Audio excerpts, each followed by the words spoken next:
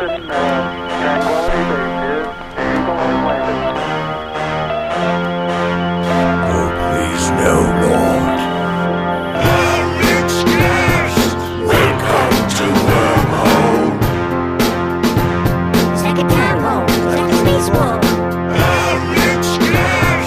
Welcome to Wormhole.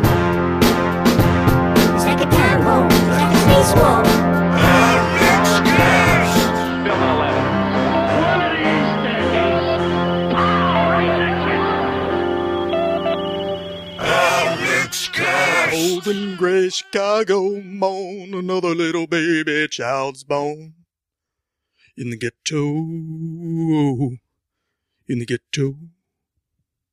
and her mother cries, 'cause something, all he needs is another little baby's mouth to feed. In the ghetto. Hi guys, I'm putting my microphone back in. If this makes a horrible noise, hopefully I'll edit it out. Yeah, that was probably pretty bad. The reason this week opened with Elvis in the ghetto is this. I was holding the microphone and standing next to the table, and I realized I'd accidentally hit record. And standing with a live microphone, niggas be like, I gotta sing some Elvis. And niggas don't be like that.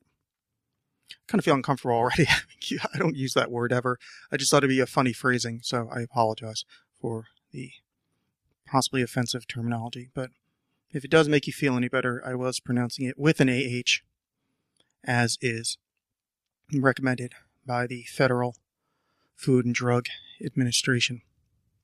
If you can hear a little difference, because I have a violet mint in my mouth, and I must take that out. I'm sorry for that. They are delicious, but very hard to talk with a violet mint in your mouth. This is a fucking, this is a jam-packed fucking extravaganza of a beginning is what this is. Bad Elvis singing, me fucking choking on a mint, and whatever the hell other fucking noise, moving microphones, and just disgustingness. So, welcome to the Alex Cast.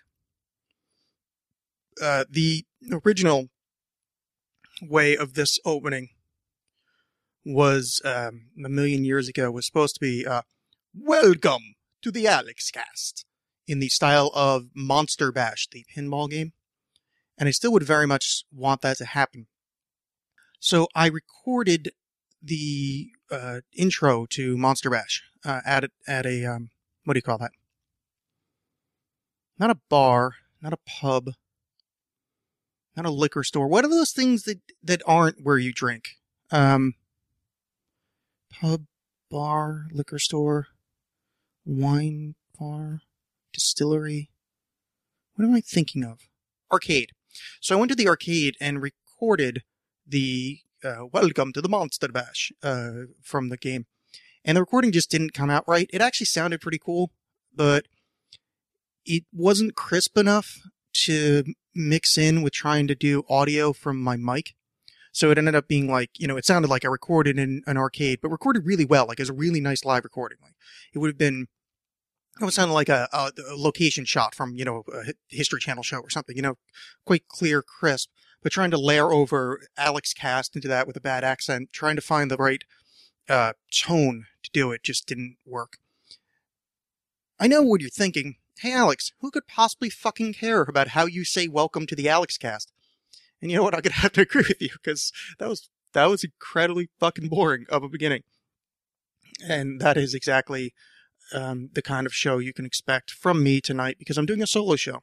I'm here by my lonesome because I want to do solo shows this year because I think it helps. I had a shitty day today. I had to do one of those mental health kind of days from work. To be fair, I do have kind of half a cold, but that doesn't really count. But I was really kind of brain sick, dead kind of thing, because I'm no longer on antidepressants. I think I've told the show this. One of the downsides to not being on antidepressants anymore is that you're not on antidepressants anymore. So there's times where the overwhelming horror that is, kind of the existential view of human existence crushes you while you're laying in bed. And the thought of movement in any way is so disgusting to you that it's impossible. this was one of those horrible mornings where, and I kid you not, I haven't done this in, well over a decade. But this is one of those mornings where, anyway, I should word this carefully. But anyway, this is one of those mornings where the depression is so horrible that more than once in my life, I have essentially pissed my bed because I didn't want to get up to go to the bathroom. I know, that's gross, and also, if you really think about it, starkly awful on a human level, and really horrible. I probably shouldn't have told you guys about that. But to be fair, I never get that bad because the last time this had happened, I was in the phase where I used to drink Gatorade. So there was a wide mouth bottle in my room. So I kind of just more maneuvered my schwang into near the bottle entry and miterated that way. And so that actually worked out really well. Welcome to the AlexCast. This is a comedy show in which I talk about how I'm soul-crushingly depressed to the point that I can't leave bed to use the bathroom and can't go to work because I am broken-brained. Welcome. Enjoy. Hey, why don't I talk about how I tried to say welcome to the AlexCast some more? That'll get all the fucking people listening. Woo! I can already hear them beating down the doors of iTunes waiting for this one to drop. Anyway, I asked everybody on Twitter, that being @theAlexCast. I also asked everybody on Facebook, that being facebook.com/AlexCast, for questions and topics for me to talk about. And I can say this with some kind of surety that you listening right now, just by, process of mathematics, have never interacted with me in any way, shape, or form other than listening to me. Because I know the numbers the download numbers, and I know the amount of people that talk to me. So I was answered with a wall of crickets while asking this question, especially on Facebook. And, but eventually we had a bit of a trickle through, and I do have some topics to talk about. I would like to start off because he is a man that has returned. He is like Lazarus, back from the grave. Though when you say Lazarus, you should probably not like "th" at the end, because I don't know what that was. There was some kind of weird th there, and not pronounced properly. But anyway, Debo himself, the man, the myth, the legend, he has returned to the Twitter sphere to ask me, do you get Playboy for the articles or pics? I'm glad you asked me this. Thank you, Debo. I do not get Playboy because it's, 2014 and I have the internet. But at one point, I was young. And in my youth, we found many a copy of Playboy. I don't know where these copies came from. Generally, they involve some kind of hiding place in the woods or secretive basement drawers of fathers, or things along those lines.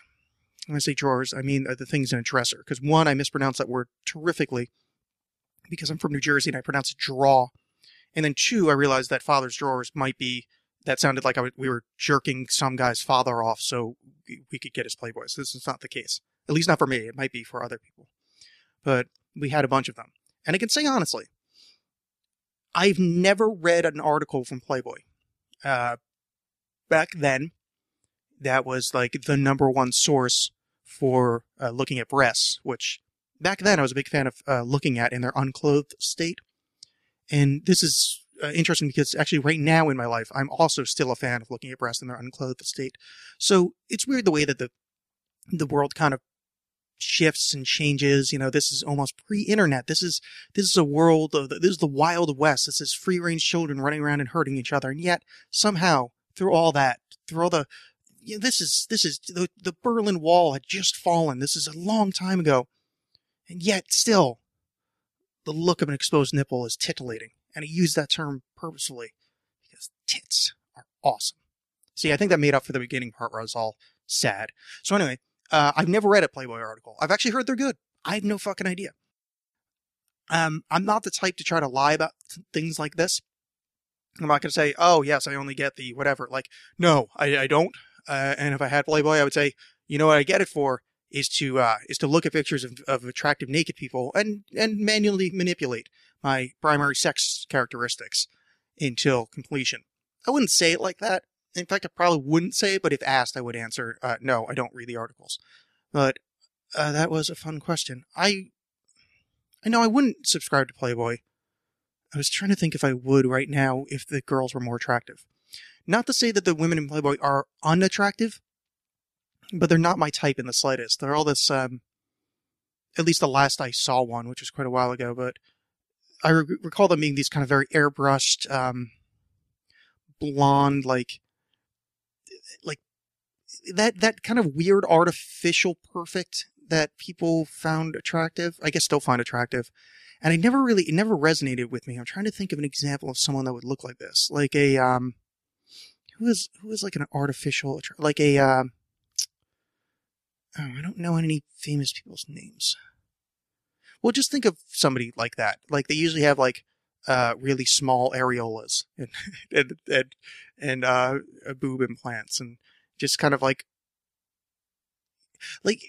perfect's the wrong term, but I want to say perfect in a, there's a term in robotics essentially called the uncanny valley, where it's not necessarily, I don't think it's only for robotics, but I'm familiar with the phrase is this, is that like the closer you get to making a robot face that looks like a human's, you get to this point where you can't really put your finger on what's wrong, but it's something unsettling about it, because the face looks perfect. It's like computer modeled to be a perfect human face, but there's something wrong about it.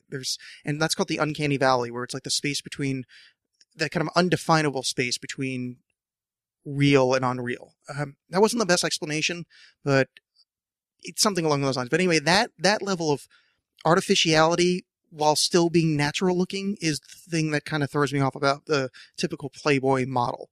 That and the small areolas. So yeah, I'm not a fan, but I was thinking if this were the 1980s right now, and I was an adult, would I subscribe to Playboy? I don't think I would. I might get a subscription to Hustler or maybe Wii, because those are the only ones I remember from when I was a kid. We had a copy of Wii when I was little, and I don't know the story of this, but it's apparently, it was like the, I guess the hardcore pornography, but the first level hardcore pornography where it's like Playboy's almost acceptable. It's like, hey Frank, you got that copy of Playboy? Like it's like this is acceptable kind of, like the first level of acceptable sleaze back in the 80s was the Sports Illustrated swimsuit edition. That was like, you're gonna get that. Oh, your kid's gonna grab that one and disappear in the bathroom. Like that was like the first level of kind of acceptable sleazy material in the 1980s and 1990s, early 1990s. Secondary level of that is Playboy. Not really much of a step above the Sports Illustrated swimsuit calendar, but enough that now we're actually entering the realm of pornography. And then there's like a pretty significant jump to Hustler. Now Hustler, not to say that it was accepted, but it was in newsstands, but like it was in newsstands almost by rote, where the newsstand didn't have pornography. It just would have, a Playboy and a Hustler. And then if you're at a newsstand that's like just starting to get sleazy but doesn't have a full pornography section, that's where We came in. And that's my best description, that it was like that level. So I don't know why I started talking about the magazine We, but anyway, yes. So I probably would get a subscription to that. I wouldn't, though. I'm just saying things because I wanted to have like a nice bow on that topic. But thank you. Speaking of bow, Debo. Blanks in Time asks me, and Blanks N Time, the N is just the letter N, so Blanks N Time. Super Bowl thoughts. It's super interesting.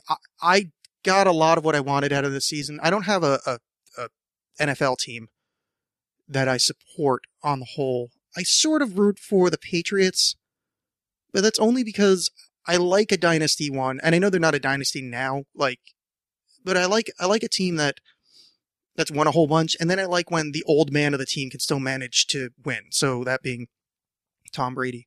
Not that I support them, but I kind of idly cheer for them. That's more, I guess I would say that's the choice of game I would pick up on. And maybe it's because they get better television. So, I only have an antenna on my TV. So maybe that's the reason. But anyway, but I wanted to make sure that Kaepernick didn't go to the Super Bowl because I really don't like that guy. That he did that when he was playing the Panthers, where he did the fake Superman thing. He's fucking punk. And I don't like that level of sportsmanship. I know it's the NFL and that's that's the way the NFL works, but you're the quarterback, dude. You gotta hold yourself to a better standard. He just strikes me as a shithead. So I was happy he didn't make it. So, yeah, Seattle and, the Broncos. I don't know. I kind of want, like, I'm kind of happy either way. Like, I like the idea of Seattle winning because I'm from Portland. They're the closest thing to a football team we have in the area. So I'm like sort of rooting for them. Russell Wilson is a really quality quarterback, also mobile. Like he's a really interesting. He's a dude that I'm kind of happy I'm in this generation of football because this is a fun generation of quarterbacks to watch. But I also like the idea of old man Peyton. Like I like the idea of this broken old fucking dude winning the Super Bowl. And I like it on another level too, is that if he can get a second Super Bowl ring, is he matches his shitty brother. And I loathe Eli Manning. Sorry, my half cold is returning here. So I loathe Eli Manning. No, loathe is the wrong term. He just annoys me. I have such respect for the quarterback position, and I mean that I actually do. It's like you have to be a really smart dude to be a quarterback. At least, game smart or whatever the term you want to use is. And it's just, there's so much that kind of, I don't know. I respect it. I respect an athlete that's kind of forced to also have to be smart. So, the fact that Eli has 2 rings is just really annoying and I think takes away from the position. So, if Peyton can match him and kind of take a little bit of the luster off of that, I'd be kind of happy. So, I don't know. I'm kind of, I'd be happy either way, but, yeah, I don't know, man. It's tough because fucking Seattle's defense is really good. But, I mean, the Broncos literally have the best offense that's ever happened in the history of the league. And I don't know that Seattle's defense is that good. So, I'm going to say if Peyton Manning has less than 2, if Peyton Manning has, I don't want to put it that way. Let's say if there's 3 or fewer, if there's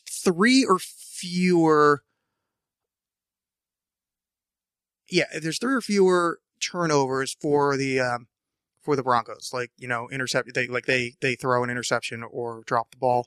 If it's 3 or fewer, they win. Maybe 3 is the line. Let's say 2. If they keep it to 2 or 1, they win. If it's 3, I think that's where Seattle can win. And yeah, that's about it. So I really just think it's going to come down to how good Seattle's defense is. The Broncos defense is just whatever. They're just there. So, but I don't think Seattle's offense is that kind of, I guess what I'm trying to say is like the off-put between the two kind of levels out. So I think it really just comes down to, if Seattle can make, the Broncos turn the ball over. So that's my answer. I don't know if you guys were expecting an actual football answer out of me, but that's the best I can give as far as football analysis goes. And for those of you that have listened to the show, you should be shocked I did that good of a job. I probably said a bunch of wrong shit. I probably used the wrong names a couple of times, but I don't really talk about sports that much, so I thought that was pretty good. Blanks in Time also asked me, what's my take on self-improvement? I think it is the absolute most important thing that can be done. I think that if you are not working on yourself, you are not a person. And I know that's kind of hyperbole there. I guess I don't mean to be so drastic about it, but I mean, I really don't think there's a reason to keep living if you're just saying, I'm good. And when I say, I'm good, let me kind of give like a bit of a caveat on there where I guess if you have kids or whatever and you're trying to like improve their life as kind of a proxy for your self-improvement, that also counts. That's fine. But because I think that's, kind of an evolutionary level, that's still your self-improvement by improving your kids, Actually, no, because it's still your self-improvement because you're becoming a better parent or whatever. So, but no, I think self-improvement is incredibly important. I think there's that old phrase, the unexamined life is not worth living. And that is one of the few old school phrases that I as close to 100% agree with as I can agree with anything. I wish I had like more. Literally that statement is so close to my beliefs that I can't really expound on it more. It's just, examine your life, find out what's wrong, and try to fix it. And this comes from, actually his next question is good. I can transfer to I can segue into this. Are you working on any projects? Well, I'm working on 2 books, a fiction book, and I'm working on essentially I don't want to call it a self-help book, but a kind of a self-help book for people like me, essentially the the lost through the cracks depressed crowd, the ones that have kind of managed to keep their feet on the ground but are still like horrifically broken. It's like self-help books for, it's, what was the phrase I used? Advice and anecdotes for people that advice and anecdotes don't work for.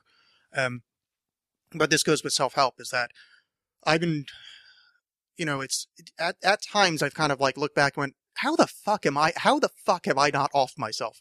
And I don't mean that now, like, I mean that statement now, but I don't mean like, oh, I've thought about killing myself in the past, 5 years or something, some significant amount of time. But what I mean is like for the depth of horrible that I fall into, it's kind of like, wow, the fuck have I managed to do this? And I kind of look back and it goes to self-improvement of tiny little, what about Bob baby steps, where in the end you can kind of look back and, see that you've improved. And I think that's super important. Even if your brain works, well, it's, and when I say brain, I mean emotional state and soulfulness and mindfulness and all the other things. But I am trying to keep it somewhat light, so I'm just kind of referencing brain to encompass as a metaphor variable for every other thing.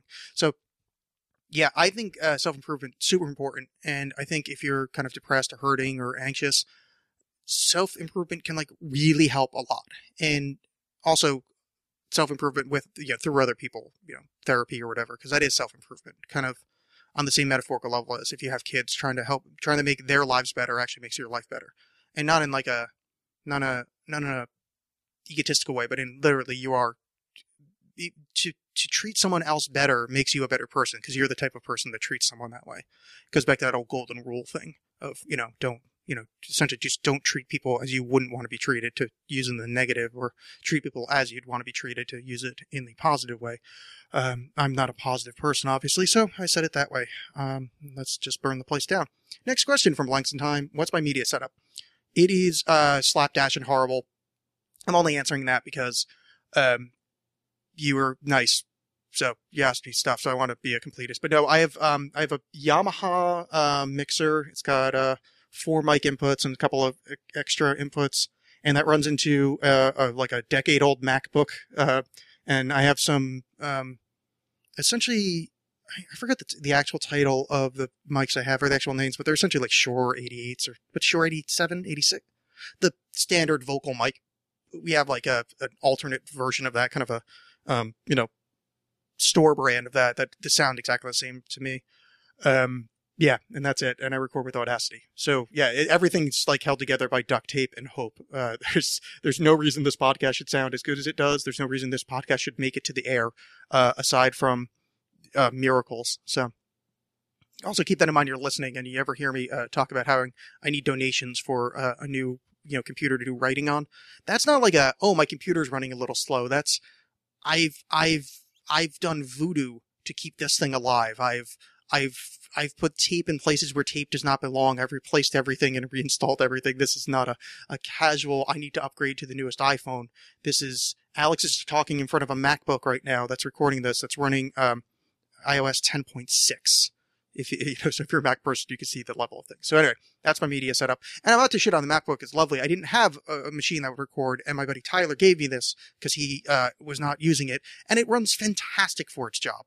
But it is not anything that I could give a recommendation for, saying like, oh, you should get one of these, because they're not like, it's not even a thing. It'd be like, I don't know what it would be like. I was going to compare it to the Gutenberg press, but that's fucking absurd. This thing's a miracle that I'm working on. It still runs fine, but it's not something you're like, oh, here, do this setup. What you ought to do is go to a store and buy a 10-year-old MacBook, and then, yeah. So, yes, thank you for the question.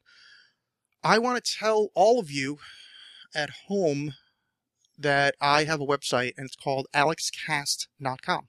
Alex is always spelled with 2 X's. So if you could go there and click around, that'd be lovely. There is an Amazon link there. And if you click that before you go to Amazon, I get a small % of your purchase, and you don't pay a red goddamn cent extra. And that's super helpful, because as I was just referencing my horrific destituteness, that does help the show a lot. So go there. Once you click it, just bookmark that link as your Amazon thing, and then you'll never even know, and you'll be helping the show out by your very existence and purchasing of things on Amazon. There's also an Audible link that you get a free audiobook if you click through there, and I get some money. And Jesus Christ, I'm losing my voice. And then there's there's a PayPal thing if you want to donate some to the show. And there's links to my books and things I've written aside from books. I've got like a little, I post occasional like poems and short stuff on there. Actually I have, the first section of that, self-help thingy I was talking about is on alexcast.com. Just look for writing.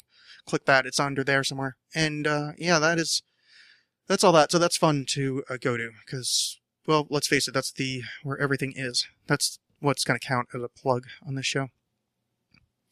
Speaking of writing, Clever Wes asked me, would you rather die and be forgotten or hatefully remembered? Yeah, that's a tough one. I was actually, when he sent that to me, I was like, I should think about that first.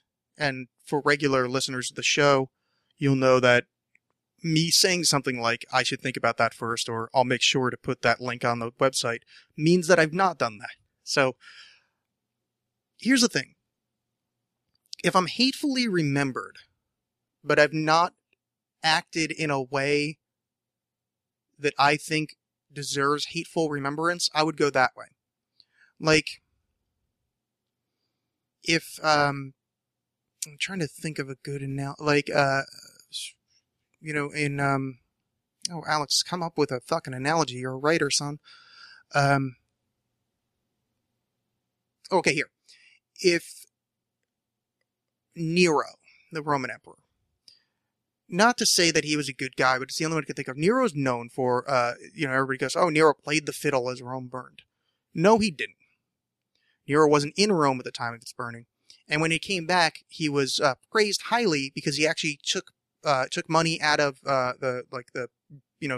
emperor's coffers and built new housing for, kind of the lower middle class. He helped put out the fires. He helped rebuild. He was actually like a really benevolent person. For the rest of his run, I'm sure he was horrible and, fucking people with daggers and whatever it is, whatever horrible things Nero did. But just taking that one example of the thing he's remembered for is the playing the fiddle while Rome burned, is he's remembered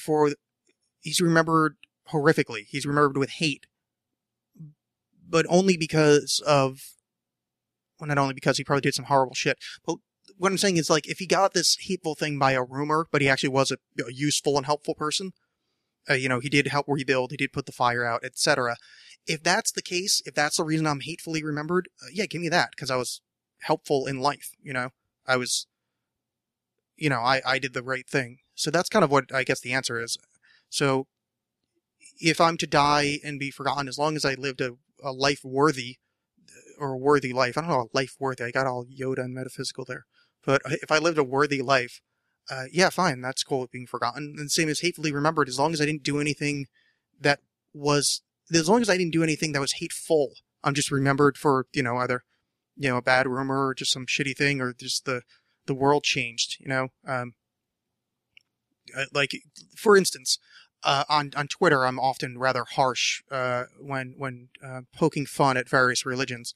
So if one of those religions starts some kind of horrible world war again and takes over and become, the entire world is encompassed in this one religion, and it's any word spoken against that religion means that this person is a piece of shit, hated.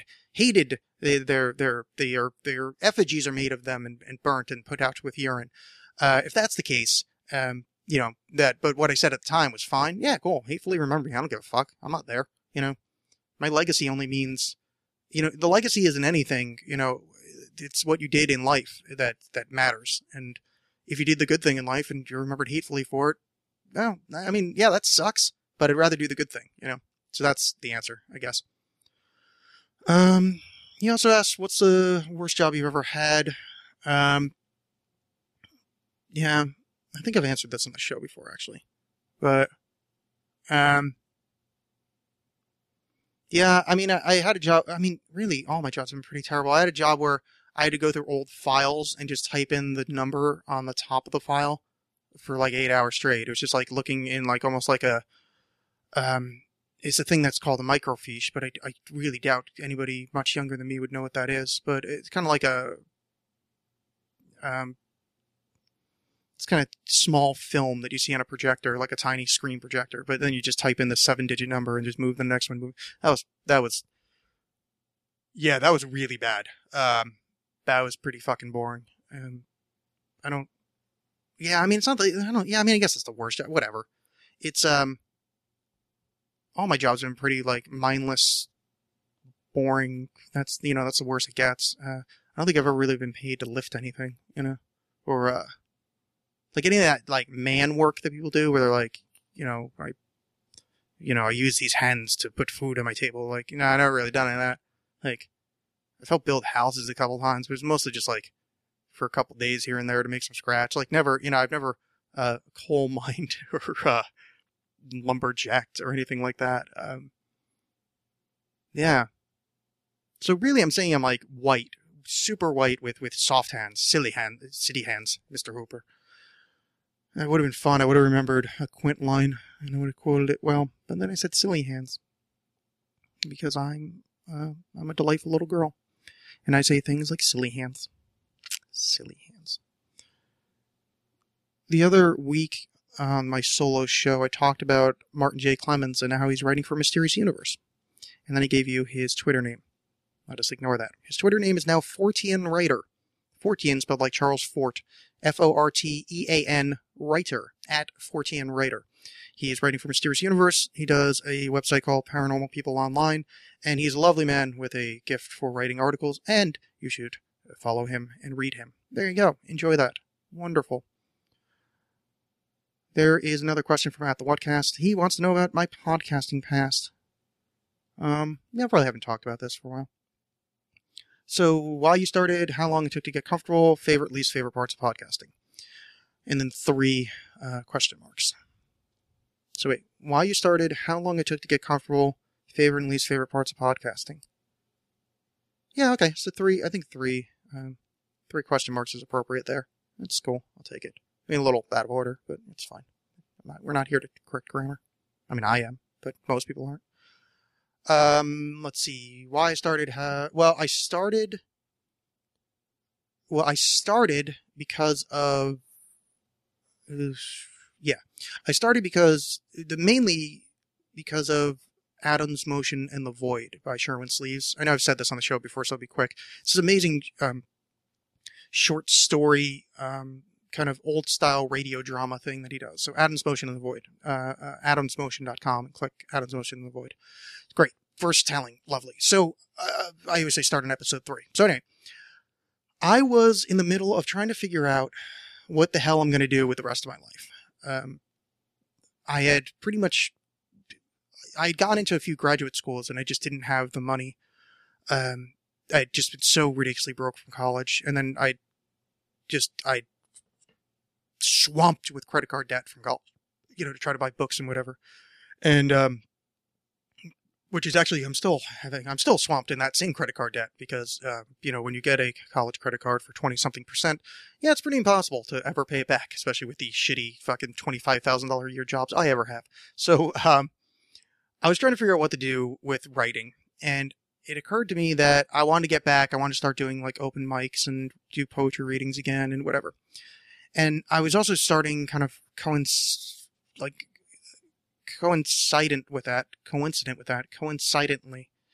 Alongside of that, I was trying to put out the Void Sutras, the collection I put out, my first book called it was short stories and short prose. So I was like, maybe I'll start doing like a podcast kind of thing. And my first thought was I'd do like essentially same as the way Joe Rogan started, was I was just going to copy Opie and Anthony. And I was playing around with that. And I realized, well, one, doing it by myself doesn't work because I did not have the ability to talk for that long. And I didn't have anybody else to talk to. So I was like, all right, so what else can I do? And then I found, kind of at the same time, I found Sleeves, Adam's Motion and the Void. I was like, oh, this is cool. Like, all right, I'll just copy that because it gets me in front of a mic. It's pre-planned, so I don't have to worry about kind of falling on my ass midway through and humming and not have anything to talk about. So I wrote a couple of stories and I started to record one, maybe I recorded 2, and I don't know if I ever actually finished the full recording. Like, so this isn't something that's like existent. It never really finished. I was listening back on it and I realized I just do not have in any way, shape or form the voice to be a storyteller in that way, to be a radio dramatist style storyteller. But I'd already kind of gotten the idea in my head to start a show. And at that point, my friend Tyler, as referenced earlier, who gave me this fine map book that I'm using right now, and thank him again for it, him and his friend Sean McGann, who's been on the show many times. In fact, I think he's coming on tomorrow. They did like a test show with them talking to each other, much like going back to the earlier point of, in the first run of podcast, everybody copied Opie and Anthony. They are the generators of podcasting. But so I heard that. I was like, oh fuck, you know what? Let's just do this. I'm already kind of have it in my head that I want to get out there. I want to perform or whatever. So I started the AlexCast, and I said, all right, I'm going to see how hard it is to talk to a microphone with absolutely no show prep. I refuse to, I refuse to have stories in front of me or, questions to answer like I'm doing now. The idea back then was, look, dude, sit down and start saying some shit. And I did that, and it was, well, that's your second question, is how long did it take you to get comfortable? I don't know. It took a while. Like, the first, I guess I don't know if I ever really got comfortable with that style thing. Like, now I'm comfortable with that. If I have a list in front of me, like I have, 5 questions or whatever, I'm pretty comfortable, like, I can drag this out to an hour. Like, these solo shows, I'm not trying to do full hours. I'm trying to, essentially, it's like half an hour and above is what the solo guys are. But anyway, if I wanted to, I could make this an hour. And it might be, who knows, I end up yapping. But I didn't get comfortable with that until, I didn't get comfortable with, like, kind of doing it just in the dark, walk up to a mic and start talking and figure out how to do an hour. I don't know if I ever got really comfortable with that, but as far as like just having any kind of show prep, it was probably once I started having guests on, and I realized that, I guess, this is like hard to put because I'm not trying to put down any guest I've ever had on the show, especially guests back then, but it occurred to me that all the things I was afraid of, like that I was going to start doing, the blanking out and not having an answer, the stammering, or whatever it is. All the things that I was terrified of, people were doing on the show because they were, super afraid to come on the show. And I was like, oh, fuck. I was like, oh, they're doing that. And I'm like, oh, yeah, I guess I don't do that. Because I was so concerned with my level of doing that. I talk fast as fuck, as I'm sure you guys have noticed. Especially when I'm talking to people. I think I'm a little slower in these solo ones. But I talk super fast. So if there's a second's pause, I would go like, oh fuck, and panic and try to fill that gap. But I realized, like, talking to kind of early guests, I was like, oh shit, I'm not doing that, which I'm not trying to put them down. It was the realization that I wasn't doing all these things I was kind of, I was afraid I was going to start doing. So there was that. And then, in the early AlexCast days, I was on a site called Podomatic, which a lot of you might be familiar with. But I started to get to there was like 70,000 podcasts on there, and I started to get to like the top 100 pretty often. And for a while I was going back and forth for first place with the Black Guy Who Tips podcast, who I see on Stitcher sometimes. I was like, oh fuck, that guy's still around. Because I never listened to a show. I was like, oh, that's the guy that I go back and forth with first place. And it was like first place for comedy, and then it'd be, I think I got to like top 10 of like the entire site. And I'm not saying this to brag because I was a while ago, but this was it bolstered my confidence that if I am just talking to a mic pointlessly or with friends, it's at least interesting enough for people to download. I don't know if they listen.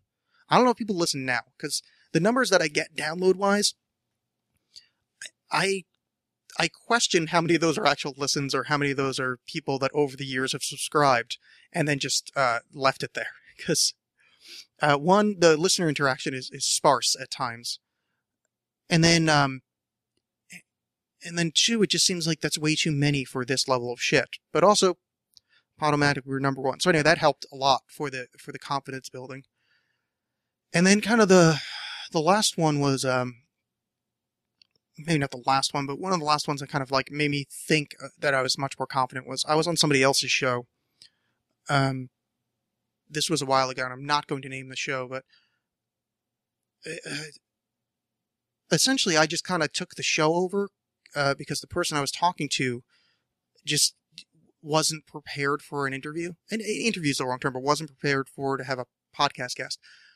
I don't know if that was their plan, just thinking, well, Alex is going to come on the show, so obviously he'll just do the talking for me, which, I mean, I don't have a problem with that. It's just, I would have, if they told me that first, I wouldn't have waited for everything to feel uncomfortable before I started talking, like, way too much and just, kind of taking the show over. But when somebody else kind of got panicky and not talkative or uncommunicated, doesn't talk that much, and I got to take over the show, and I don't mean that in like a get out of my way, I'm doing this. I just kind of went, all right, I guess I'll be first mic. Don't worry about this, I got it. Not that I said that out loud, and actually I kind of feel bad saying this, but I don't think he'll care, and two, I'm not giving enough detail that anybody can figure that out. Anyway, the point is, that was like a really confidence booster because it made me realize, like, oh, all right, so you dropped me into a situation that is uncomfortable, and the things that I was concerned about myself, I can kind of scramble and make something listenable out of what was previously, at least to me, uncomfortable to listen to. So that was super confidence building. And then, yeah, I mean, that's part of it. This also started too, I'm reminded I talked about this early on in the show, that I used to talk a fucking lot when I was a kid. And I remember I was at my friend Ryan's house, and his parents were kind of mocking me for talking too much and doing this thing where, like, I bet you can't be quiet for 5 minutes, and then waiting 5 minutes, and then like waiting for 10 minutes to try to like fuck with me. But I was like a little kid, so I was like trying to like get the record, and I was like kind of hurt by it. And I think I got a little quieter than I would have, because like there was a lot of like shut up Alexing going on because I was yapping too much. So I lost a lot of confidence in my ability to just yap, and I've always been really comfortable just observing things. So that combination made me a little too comfortable to be quiet, in being quiet. But yeah, so how long it took me to be comfortable is the entire time. I'm still not 100% comfortable. I mean, I still qualify a lot of statements, as I've done during this answer. I still get a little weirded out sometimes about what I'm going to say on the show. I don't edit the show. I mean, I edit the show in that, I don't edit. I post-produce the show, I guess. I run a couple filters on it to make it sound better, but I almost never cut anything out of the show unless it's a name that got used that was not meant to be put out, because that does happen every now and again. I'm certainly not going to, fuck anybody over because we fucked up and said a name. And that's really it, but sometimes I'll be uncomfortable with things I say, but I kind of forced myself to put it out there. And I think we're on 100 and, I don't know, let's just say 140 episodes. I'm somewhere, 135, somewhere in there, whatever. In all those episodes, I think I've only edited out 2 things I've said because of, I kind of felt awkward about it afterwards. And one of which was in like the past couple months. So that's like a super long time. Like that, like I feel like I have like a really good run of that. And that adds a lot to the comfortability of like saying, well, fuck it, I'll just throw it out there raw. I would do the show live, but again, there's a lot of problems with, one, I think it sounds a lot better if you do post-production. So I kind of feel weird having people listen to kind of the raw form of it. And then 2, if I have guests on, I know it's a lot more comfortable for them knowing that if, in that weird case, there's an accident and something needs to be taken out, no one heard it other than 2 people there. Now for me, I'm comfortable because I've been doing the show for over 3 years now, and I've had to edit 2 things. And not had to, like, honestly, both of them could have gotten out fine. Like right now tonight, I started out and I said, like, N-word joke. Like, not the N-word, like the, being insulting, but using, like, kind of rap terminology with nigga in the beginning, with that Elvis bit. I feel a little bad about that. Though now that I brought it up, I can't edit it out because I just referenced it. Shit. I was gonna say I could have just cut it out and then I'd pretend that I cut it out because of my shitty singing. Damn. Well, alright, so we almost had number 3, but anyway, yeah. Least favorite parts of podcasting. My favorite parts are the interaction I really like when you guys talk to me. I really like when I kind of forget that. Actually, weirdly enough, this is Mateo's asking this from the podcast. At least I think it's Mateo, at Drekface. But like, I always like it. Like, he made a comment the other day. He's like talking about how he used to be, he's a listener to the show, and then his co-host was on. How weird that was. And I was like, I'm like, oh fuck, I forgot you're a listener. I mean, not that I think of him as a listener. It's like, oh, he's a buddy of mine from Twitter. I forget that it's like this started as Mateo finding somebody he finds a commonality with or some kind of affection towards through a podcast. And now we're like friends to the point that I forgot that he was a listener. He's just some dude I'm friends with on Twitter. But it's like, I really like that. I really like when people, this is a dangerous one to say, but I love when people correct me, and I'm doing air quotes here. But I love when people correct me in like silly shit. I find amusing. Like, what the hell was, at 40 and writer Martin J. Clemens, corrected me on when I was on the Whatcast. I was referring to a chamber in which when you use like chants or spoken verbal cues, to get yourself in an altered psychedelic state, I was referring to that as a psychomantium. And he rightly called me out on it, that a psychomantium is a place with like mirrors and shit to kind of for the same purpose. And I love that because it's like, one, how fucking obscure is that? Like, what a fucking nerdy thing just happened there. And two, no, there's no two. I was just like, oh, that's really fun. But when people call me out on stupid shit, like, I hate when, like, I talked about football before, and I think I actually mentioned that I probably said the wrong name. I'm sure I fucked up somebody's name or team. I don't care. Like, if it's obviously a thing that I don't talk, like, I've been doing the show for 3 fucking years. That may be the 3rd time I've referenced football. So if I said the wrong team, just shut up. Like, I don't care about that, but I love when people correct me at like weird ass shit, or I love when people kind of add to the topic of like, oh yeah, hey, the psychomantium. Hey, wait a second. Did you know about this? And the next thing I know, I'm watching a video on YouTube about fucking, the hypogeum in Malta, which I don't know if that's in Malta. And there, you can correct me, be like, hey, Alex, this is what you're talking about.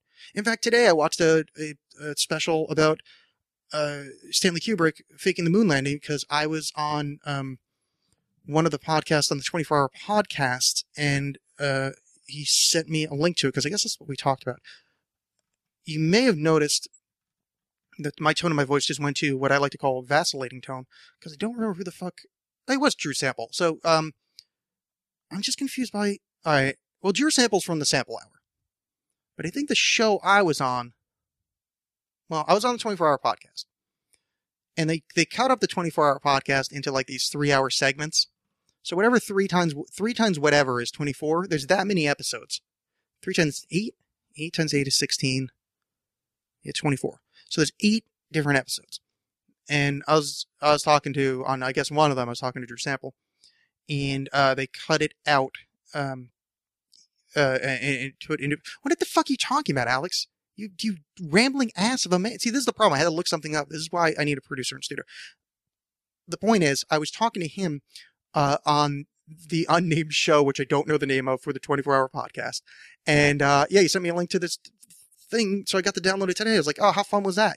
What a random sequence of events to have happen. What a fun interaction with, in this case, not really a listener. It's a co-podcaster or shared host or shared guest on the 24-hour thing. But anyway, I love that shit. That's awesome. My other kind of favorite parts of the podcast thing is I do like, and this is very rare, but Rachel was on the other day, the one that does the Etch-a-Sketch art. And that was fun, of her having the realization, like a few hours into hanging out with me, that I'm the Alex she's been listening to. She was a early adopter of the show, 3 years ago. So I think she started on like episode 10 or some early number. That's really fun, because it's not happened often, but it's really exciting to be there when someone goes, oh my God, that's you. Because it's I don't know. It's just really, it's odd on one level, because like, well, yeah, you ain't recognize my voice, but I mean, I guess it's different when it's, you're listening on a podcast or whatever, and you're seeing someone's face. Because, not that I have a lot of photo evidence of me out, but like, I was certainly, the first 2 years of the show, there might not be any photos of me available in reference to the show. So, I could sort of say that. But anyway, I love that. The least favorite part is kind of the same thing as some of the user interaction. Is not that I'm never upset by the quality of the interaction.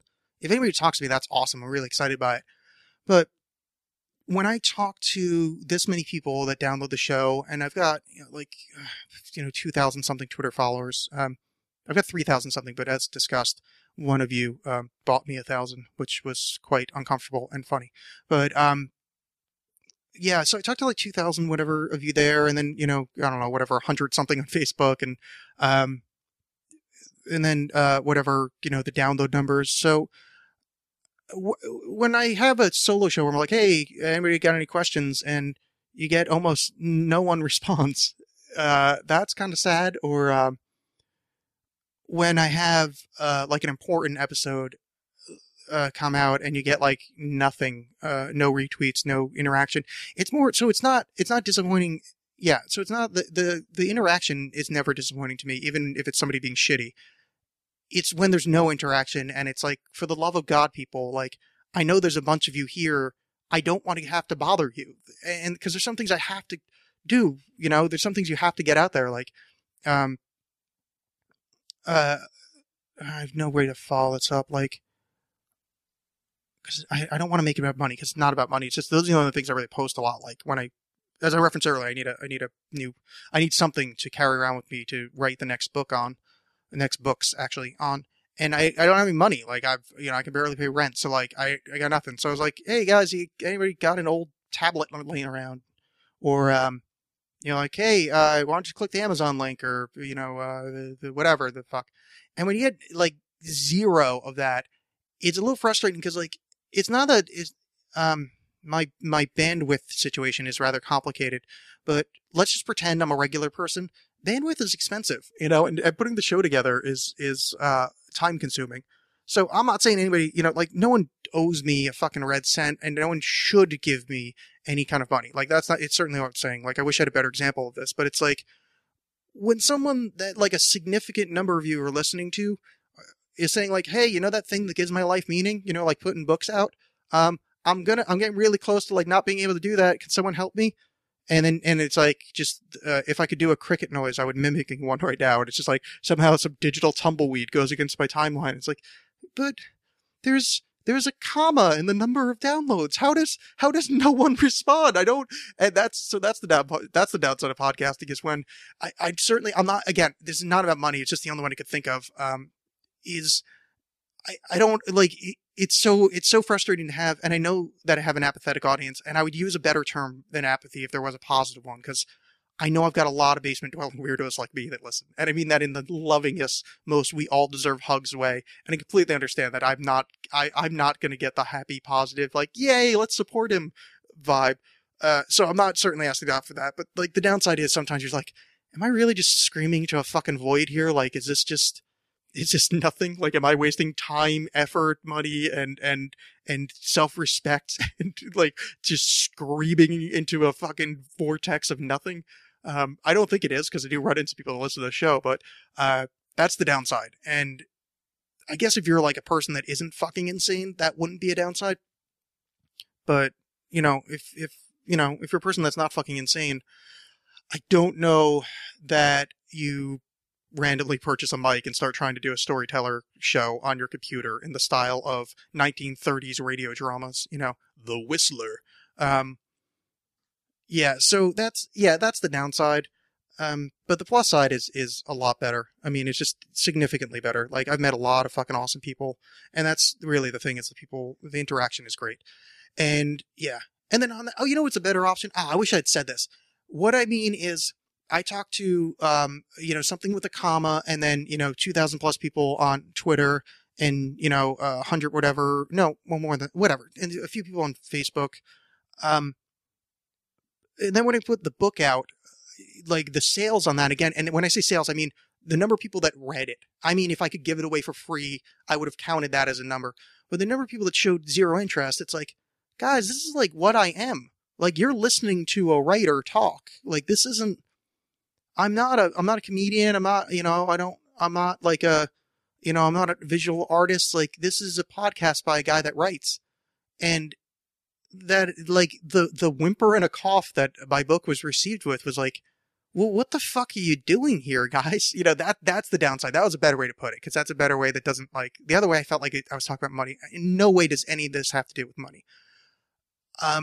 It's just this thing of like, well, this is like my to get all fruity with the language. This is my raison d'etre. Like, this is why I'm here. Like, this is my existence is based around this. And the tumbleweed of nothing that happened that when the book came out was disappointing. And that's a certain downside to it of, not that there's an expectation of response or anything being a podcast, but it's like when you talk to as many people as I do, and I don't even talk to, but when you have that amount of interaction and you get nothing back on something that means so much to you, it's actually more upsetting than if I had no one to talk to and got nothing back. You know, if I didn't have a Twitter account and the book came out, I'd be like, oh, well, you know, like if I didn't have a Twitter account and just put my book out and told people on Facebook, I don't know that I would, I mean, I would have sold less, but not so much less that it would make up for the disparate number. Like, with the amount of retweets and whatever, I did the math one day, like with the amount of people that have retweeted, I had a couple like kind of famous people do it. I was probably somewhere close to like 1 million Twitter accounts had seen that link. Now, I don't mean click that link. I don't mean even looked at the tweet. I just mean were theoretically available. So cut that in half. Let's say 500,000 were seeing it in a way that like their eyeballs landed on it, and certainly not click. So the percentage between 500,000 and during that week of sales of, like, you know, I mean, close to nothing. It's the disparity between it. So it's like that's the disappointing part. It's not the failure aspect. It's the, oh man, really? With all of you guys? Like, really? All of you ignored that? Fuck. Like, that's upsetting. But it's whatever. I mean, it's worth it. It's just, I suppose it's a lesson learned. When the next book comes out, I won't think of numbers in that way, but yeah, that was a little shitty. So, I'm going to close up with here, speaking about the book, Periphery, by Alex Bolan, available on Amazon. Oh, it's on Smashwords right now, too. Oh, here's another annoying thing, and this isn't about being a podcaster, I guess. I had no less than 5 people, and I know 5 isn't a lot, I'm just using this as an example. 5 people told me that I need to put my book on Smashwords because they don't want to use Amazon. So Smashwords is this distribution methodology that essentially just isn't Amazon for ebooks, and it distributes to iBookstore or whatever the fuck it is, and Barnes and Noble bookstore, and the Nookville or whatever, you know, like whatever e-commerce book place you want to go. So I had at least 5 people that I can remember, and I think more than that tell me my book needs to go on there because they don't like Amazon. So I finally got around to it. I was like, oh, you know what? I've finally been convinced, and I had some time. So I spent like 2 hours formatting the book to the specifications that they want for Smashwords. And so I got it up there. So it's there. It's available for purchase, $5 on the ebook. So out of those 5 people, no one bought it yet. But you, like, I did that for you. Like, I don't, like, I'm not, like, again, this isn't about money, because, like, at best, that'd be $25. The amount of time I would put into formatting the book, not worth it time per hour. So, like, it's just, well, what the fuck, guys? Are you just messing with me? Like, are you just trying to set me, like, is this some kind of, like, scavenger hunt? Is this one of those, like, oh, I'm going to hide this, and you have to use your geolocator, and then once you find the box, you have to find another box. It just goes on forever until you find a laughing jack-in-the-box somewhere in northern Kazakhstan, you know? No, you don't know. That didn't make any sense. The point is, it was just really fucking, like, now you're just fucking with me, people. Like, this, there's no way this could be reality, where you go, hey, Alex, can you do this thing for me? And in return, this will happen? Oh, yeah, I mean, I guess, like, if that's what you need, I will take my time to do that. We're not going to do it after all, sucker. Fuck you, fuckstick. So, I'm not actually saying fuck you, fuckstick. Maybe they just didn't know, but it was on my mind of the disappointing thing of, like, if I wasn't on Twitter, that would never happen. And I would have never thought, like, why'd you guys do that to me? That's fucking pulling the football out. Like, it's really some bullshit. I just want to kick the football. In fact, I don't even want to kick the football. You said, hey, Alex, you know what's a good idea? Kicking a football. And I go, I don't really like football. I don't like playing it. I've never kicked once, but I mean, if you really want me to kick that football, sure I will. I mean, I'm trying to be a nice guy. And they go, yeah, you should definitely kick this football. And it's like, all right, so you're just going to hold it there and then I'm going to like kick it with my foot? They go, yeah, just I'll hold it here and you kick it with your foot. I'm like, do I aim it? They're like, no, the whole point is just kick it, see if you can. And I go, okay, I guess I'll kick that football with my foot. And then I kick the ball and she pulls it out of the way and I fall on the ground and go, arg. And they go, you missed the football. And I'm like, but that's not fair. I didn't even want to kick the fucking football in the first place. This isn't you changing the expectation of result. This is you telling me I want this result. And then, man, that's just mean. Fucking whatever the lady's name from Peanuts that did that. Yes. So I wrote the last book called Periphery, which is available on Smashwords now. And in it, this is not a spoiler, there's references to finding small orange plastic dinosaurs in a gutter. It's not like a big thing. It's just like kind of I don't want to refer to it as a throwaway thing, but it's not a major plot point. It's just a thing that happens. So when I put the book out, there seems to be a growing number of people that have been finding tiny orange plastic dinosaurs of my readers. Teo from the Whatcast has found one in his house that is not. It doesn't belong to him or his children. There's just an orange dinosaur laying on his carpet. So I have a picture of that. Tara, who helped edit Periphery, was sent something for Christmas via like Amazon or eBay or whatever. Like let's say it's a sauce pot, but in the box that it came with was a tiny orange dinosaur. I was walking to work and in a gutter, actually in the middle of the road, but I want to say in a gutter because it worked better for the narrative. But then I realized I have a picture of it, so it would sound like I'm lying. But on the street, there's a tiny dinosaur. Now, it wasn't orange, it was kind of leaf colored, but it's really tiny. Like, there's no reason I would have noticed it, it was there. I was like, oh, that's fucking weird. I had somebody else reference one too, but I didn't get a picture. But, so I've had this dinosaur on my desk at work forever, and I took it home with me, to have in my apartment because of this weird dinosaur thing. But I look on my timeline. This is the first time I've had it in my house. And I look at my timeline and 40 and Writer there retweeted a picture of this is what really happened to the dinosaurs. And it's a hedgehog, tiny baby hedgehog holding onto this tiny plastic dinosaur. Now that's not that weird because, let's face it, there's millions of varieties of tiny plastic dinosaurs and it's Twitter. So this is not a weird thing based on Periphery. However, tiny plastic dinosaur in question on that Twitter feed is 100% exactly the same tiny plastic dinosaur that I had just brought home from work. That it had been there for probably 2 years now, maybe 3. That's fucking weird. So apparently there's a strange coincidence going on with readers of Periphery, which is odd because that's actually referenced in the book, that there's certain coincidences that start happening when you're a person that can see the periphery, as referenced in the book. So that's fucking weird. So anyway, I think I broke the universe, and if I did, I'm real sorry about that. It's not, I didn't mean to, but if this is the way the universe is going to be broken, well, it's worse. It's not as bad as any other way. It's not like Hitler won. It's just you're going to find some random plastic dinosaurs if you read the book. Yeah. So if you read the book and you found a tiny plastic dinosaur, continue not to say anything to me and ignore me like the bag of fucking human refuse that you are. It was lovely to talk to you guys. Anything I said insulting about you was not about you, but it was about the general you with the capital Y. And if it happened to describe you perfectly, I did not actually mean you. I meant a different person that happened to be very much a description like yourself. The tiny plastic dinosaur in question was orange, and it's a brontosaurus in the book. And, no, it's T-Rex in the book. Sorry, it's a brontosaurus in my head. That doesn't make any sense. But I don't care about making sense because I told you guys this wouldn't last an hour, and I must be over an hour at this point.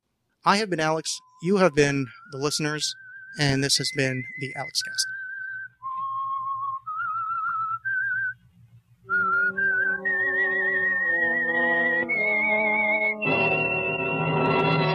I am the Whistler, and I know many things, for I walk by night. I know many strange tales, many secrets hidden in the hearts of men and women who have stepped into the shadows. Presently, I'll tell you of nameless terrors of which they dare not speak.